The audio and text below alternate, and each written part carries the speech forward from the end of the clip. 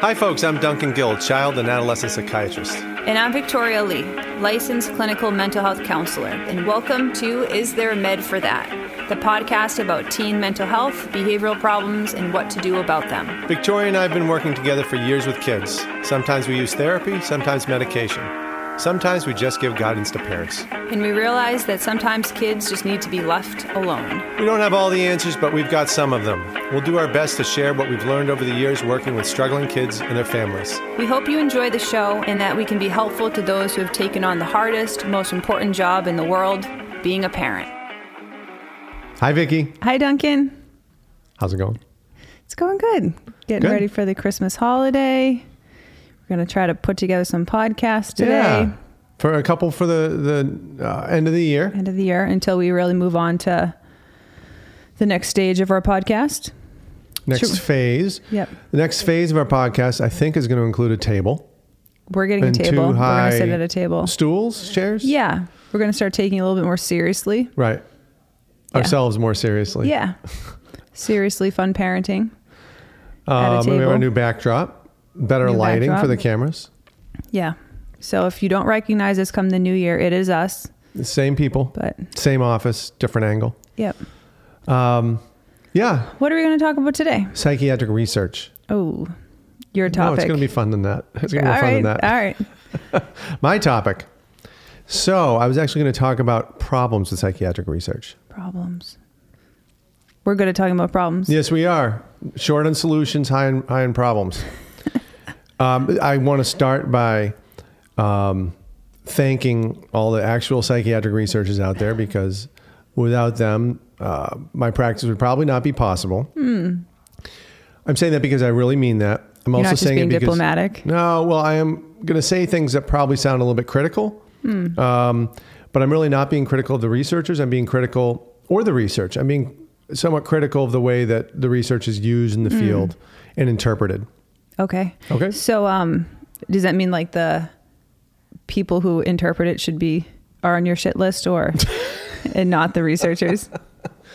Yes. Okay. That's exactly right. Okay. I'm a friend of researchers. Do you have any real friends? I know you have real friends, but like real researcher friends. I don't. I kind of wish I did. Yeah. That'd be good. We could have them on the show. Yeah. And they could do a counterpoint. Maybe if they're out there, they could call us and they could call come. us and correct everything I get wrong. But research, I think, takes sort of a different kind of brain than I have. I've never been good at it, but I certainly respect it. I agree. Well, not about your brain, but my brain. I prefer to think in other ways. Okay. So that aside, research is conducted, has been conducted for forever. And they put this stuff all together. And can we be serious for a second? I'm sorry. And they put it together. Have you heard the term the literature? No. You've not? No. I wonder if this was true sort of in more traditional psychology studies. Oh, you mean like in school when they refer to the literature? No. No, I mean in research when they refer to literature? Okay, it's a very doctorly thing. We probably kept it for ourselves. Well, then enlighten me. So anyways, the literature is basically the sum totals of all papers and research done in a particular field. Okay. And it's used throughout medicine. My mic keeps dropping. Excuse me for a second. Because you're so tall. That's right. You feel like we can edit that out, right? Don't edit it out. You're going to fix this, right, Ben? You got it. Okay. Back in business. The literature is the sum total of all papers and research conducted in a particular field. Okay. So it's this vast collection of papers. You can actually go online to PubMed or Medscape, and you can look at all the different research papers. Right. Over the years. And it just grows and grows and grows. And doctors tend to refer to the literature when they're talking about research in a particular field. So it becomes very common when doctors are doing a procedure or prescribing medication or making diagnoses to refer to the literature and say, well, the literature says this medication is, the standard of treatment, for example. And so this happens in anesthesia. It happens in internal medicine, neurology, and psychiatry. I would argue that it's less useful in psychiatry. It's more important to take the literature to understand limitations of it. And I think that's particularly true in psychiatry. It becomes a little bit of a temptation to justify your practice. Am I sounding critical yet? No. I had too much chocolate. Okay. It was great. It becomes very tempting to just justify your practice as saying, well, this is what the literature supports. Yep. There's nothing wrong with... Like people, do you feel like people, and maybe you're going to get to this, but do you feel like people just kind of say that? Yes. Okay. They sort of invoke the literature sometimes. Okay. I think as a support for whatever they're doing. Right. I would suppose that in the literature, there might be contrary information too. Yes. So either... Yeah. Okay. So it's, so you can say, usually you can support a number of different viewpoints. There are so-called meta-analyses, which put together various papers in the literature, Yep. but still there's conflicting information. So yes, that's what the literature is. It refers to all the psychiatric research. Okay. And this is all good. It leads to what's called evidence-based practice. Yeah. You have heard of that. Oh, yeah. What's your understanding of evidence-based practice? That like DBT, right? Dialectical behavioral therapy is an evidence-based practice because there's research, scientific research that backs up that it's effective. Right, exactly. So the term always irritated me because it suggests, or maybe because we're not evidence-based. Because we're not evidence-based. And we're just winging it. Exactly. And it suggested that before evidence-based practice, there was fantasy-based practice. Right. That if it doesn't align, it sounds like if you're not that, then if you're not with us, you're against us. Right. Exactly. But it's very hard to become evidence-based because you have to have something that's very measurable. Correct. You're anticipating what I'm going to talk about. In psychiatry, it's very hard to measure things. So research studies typically are very good in fields in which you can measure values. For example, blood pressure medicines. You can actually measure blood pressures. You can measure heart rates. Pretty straightforward. Very straightforward. Cholesterol, anything with a laboratory value, or even images which you can look at and see differences. They're very objective. The problem is psychiatrists are left trying to make objective scales for things which are pretty subjective. And it's not their fault, so they do the best they can.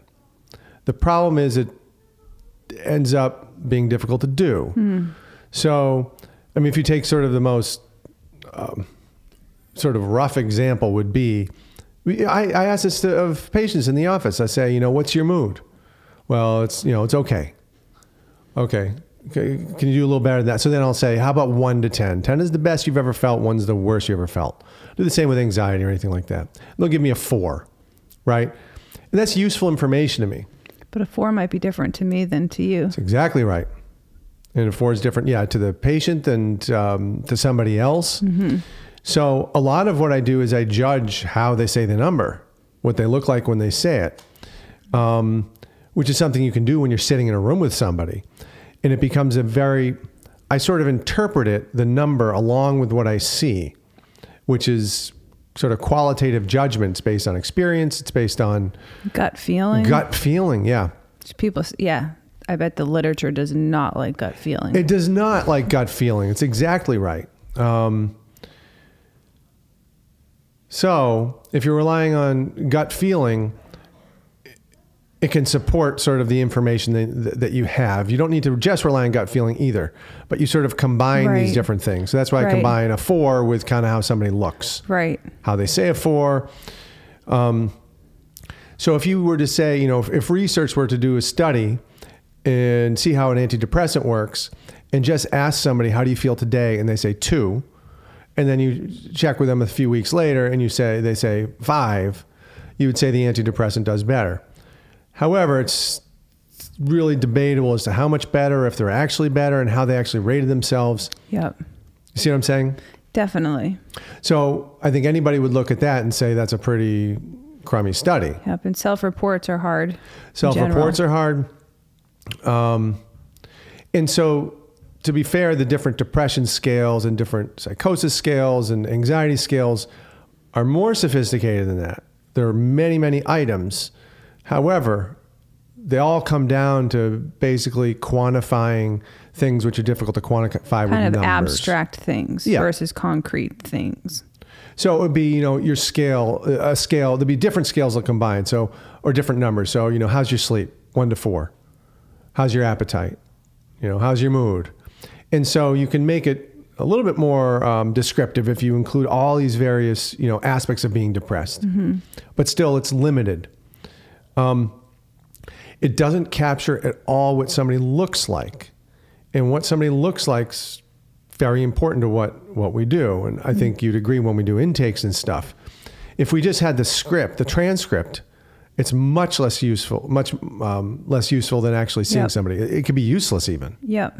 Misleading. Very even. Misleading. Yeah. If somebody says they feel awful with a big grin. Yep.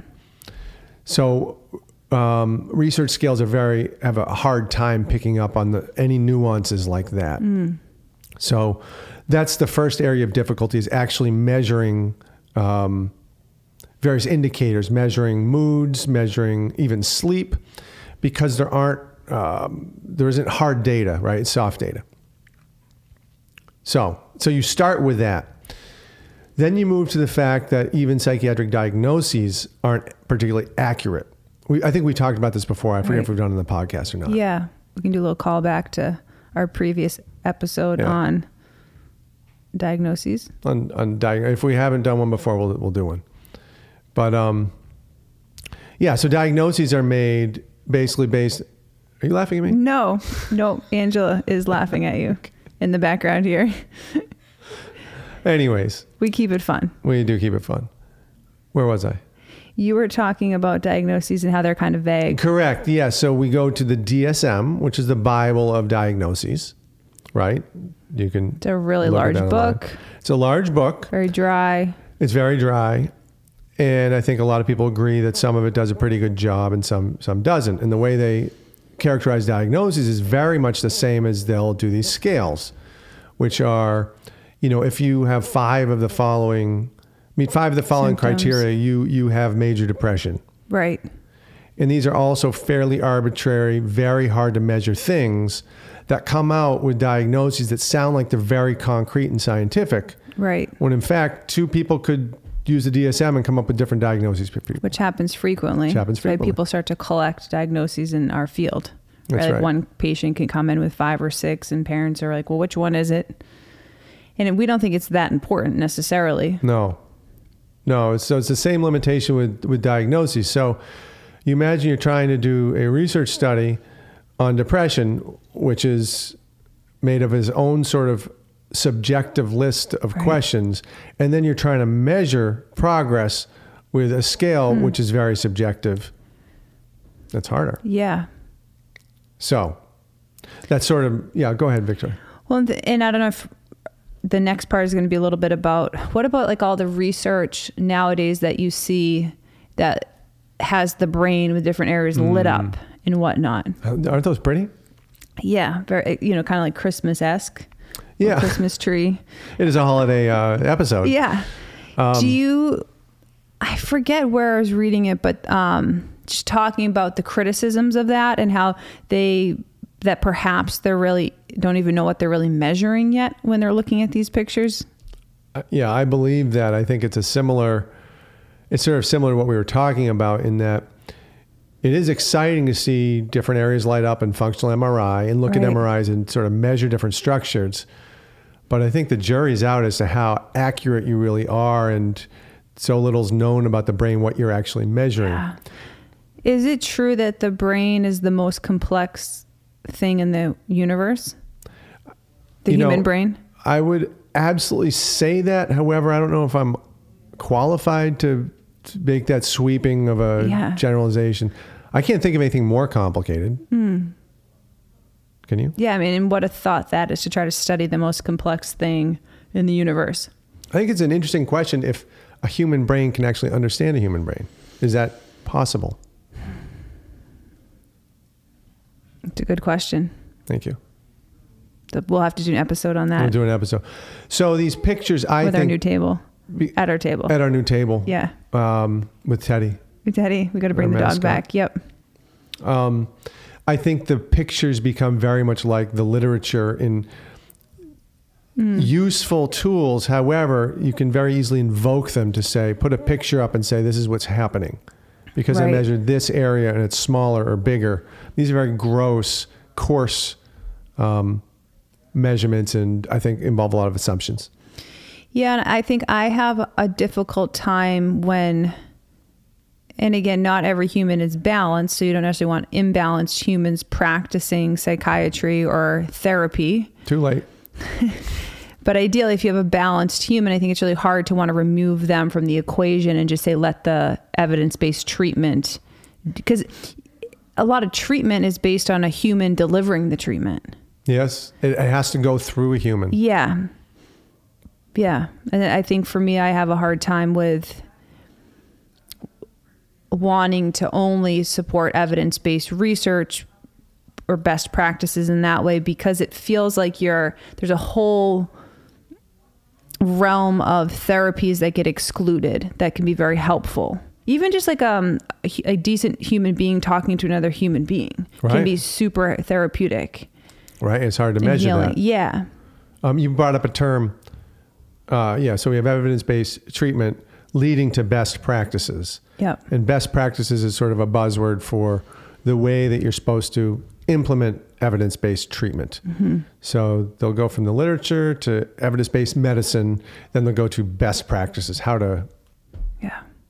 And at some point in the equation, I feel that insurances get involved, and then it's part of managed care, that they want you to only be practicing best practices because of the literature. But we believe that excludes a lot of other really important possibilities for treatment. Exactly. So yeah. We've got the measurement problem. It's funny. The measurement problem is actually something in physics as well. Yeah. I don't remember exactly what it is, but when I was reading a lot of physics. I have not read a lot of physics lately, so I can't help you with that one.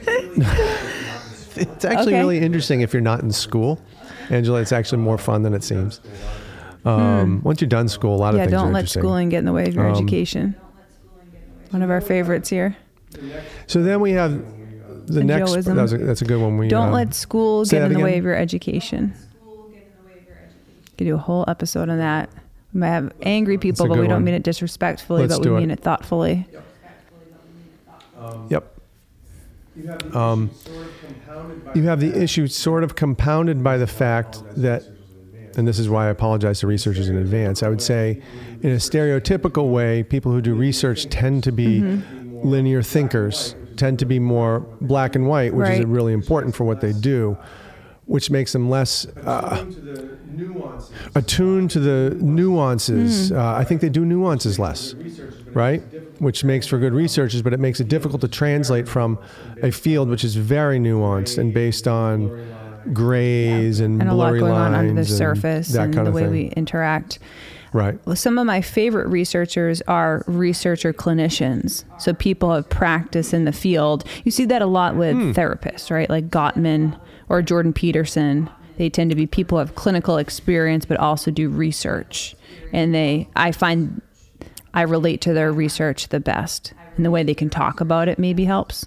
And they have clinical experience to tie in, verify how the research may actually be sort of used and thought about when you actually do stuff. I was going to ask you, this stuff is sort of from a medical point of view, psychiatry and medicine. I wonder if you run into the same issues or not in terms of some of the other stuff that you've studied in terms of human behavior. Yeah, again, I think my favorite researchers are people who have done who have clinical experience as well. I can, to some degree, I obviously value research and think it's important. And I think that the two sides, I don't want it to be sides, but we can help each other. Research can help keep us more towing the line to some degree, can push certain things forward, but I think we can't, you can't cut out the rest. That's the problem I have when people want to get rid of everything else. I think that's the liability to it. In mental health or counseling field, I've read a lot of research in college and, my undergrad and graduate school, but a lot of it's very dry. I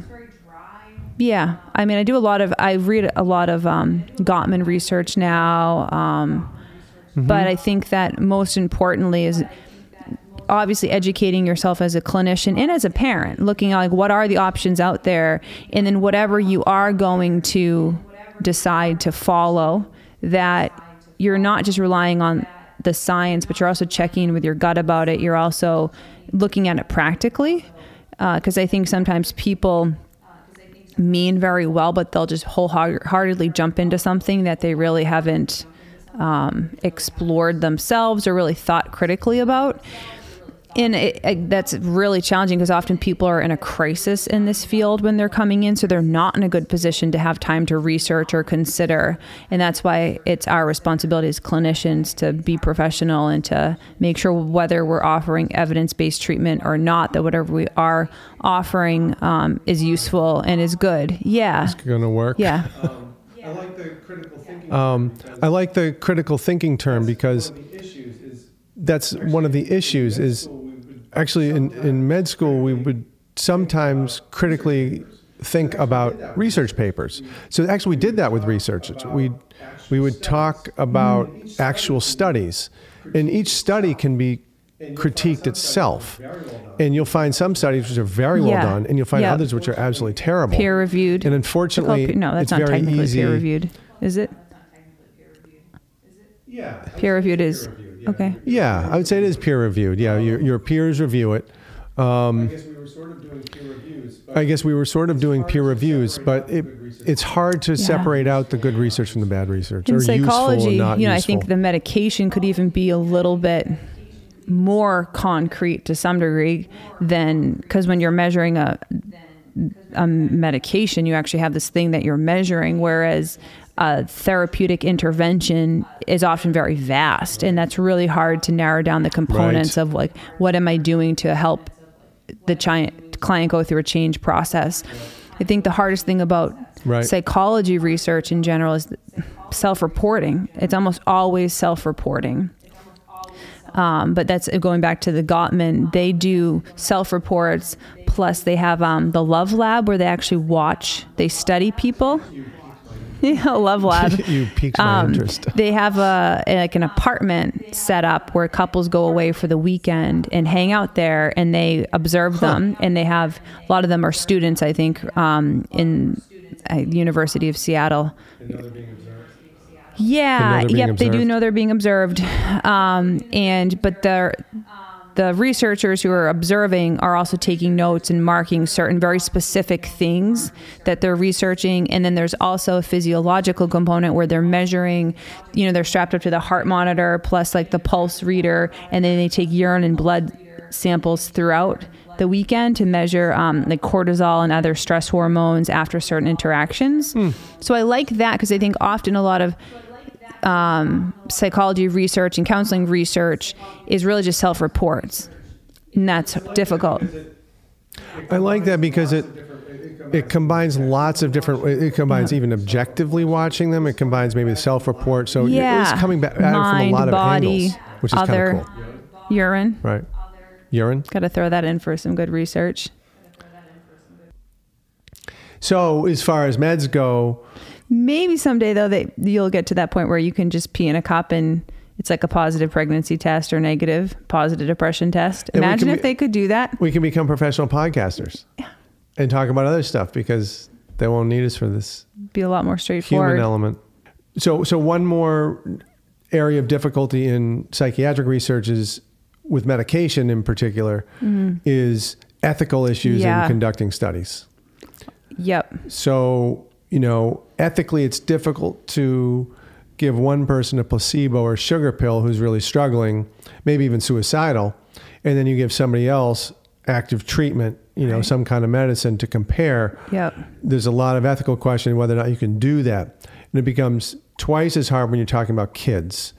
What kind of experimental medication trials can you do, would Right, you allow not my your child? kids. Yeah, exactly. Right. Yeah. So it becomes even harder to do child psych research, which is why most of the medications indicated for kids are 25 years old, because the research is so slow and it takes so long to conduct the studies that a lot of time has passed before you actually get an indication for something. Right. So, yeah. So, I guess I think the research and evidence and literature is really important, but it's only one aspect of treatment and diagnosis. It needs to be understood for its limitations, which is why, as we say, medicine, psychiatry, at least from my perspective, is an art. It's not a science. Yep, definitely. Yeah, and the application of it. Yep, I agree. So I was persuasive? Yeah. You already believe this anyways. Yeah. Yeah, no, and I think it's important to consider if your kid is going to be looking into treatment or you're looking into treatment, and to take it into mind when you are going to be getting treatment, but to not make it so important that you're eliminating other real viable, good help that's out there. So, yeah. We can spend the rest of the episodes saying all the research that we don't agree with. And hey, there we go. And there's a couple of really interesting psychology experiments done. Most of them are done before updated ethics in the field that maybe we could do a couple episodes on. We find the prisoner experiment. Yeah. That sounds exciting. Yeah. I had one more thought about using the literature to back up what you're saying. It's a little like the news in that you can find something to back up what you're saying practically all the time. So it's confirmation bias. Yep. So you can pretty much look through and find something that supports what you're saying. So you're starting with a conclusion, then you're backing up with a paper. We got to get some papers going for our practice here, Dunc. All right, guys. I hope you have a good rest of the evening, and check out some more of our podcasts if you can. Take care. We hope you've enjoyed this episode of Is There a Med for That? For more information about our podcast and our clinical work, visit our website at medforthat.com. If you've got questions, comments, or topics you'd like us to cover, feel free to email us at contact@medforthat.com. We'd love to answer some of your questions on air. Have a great day.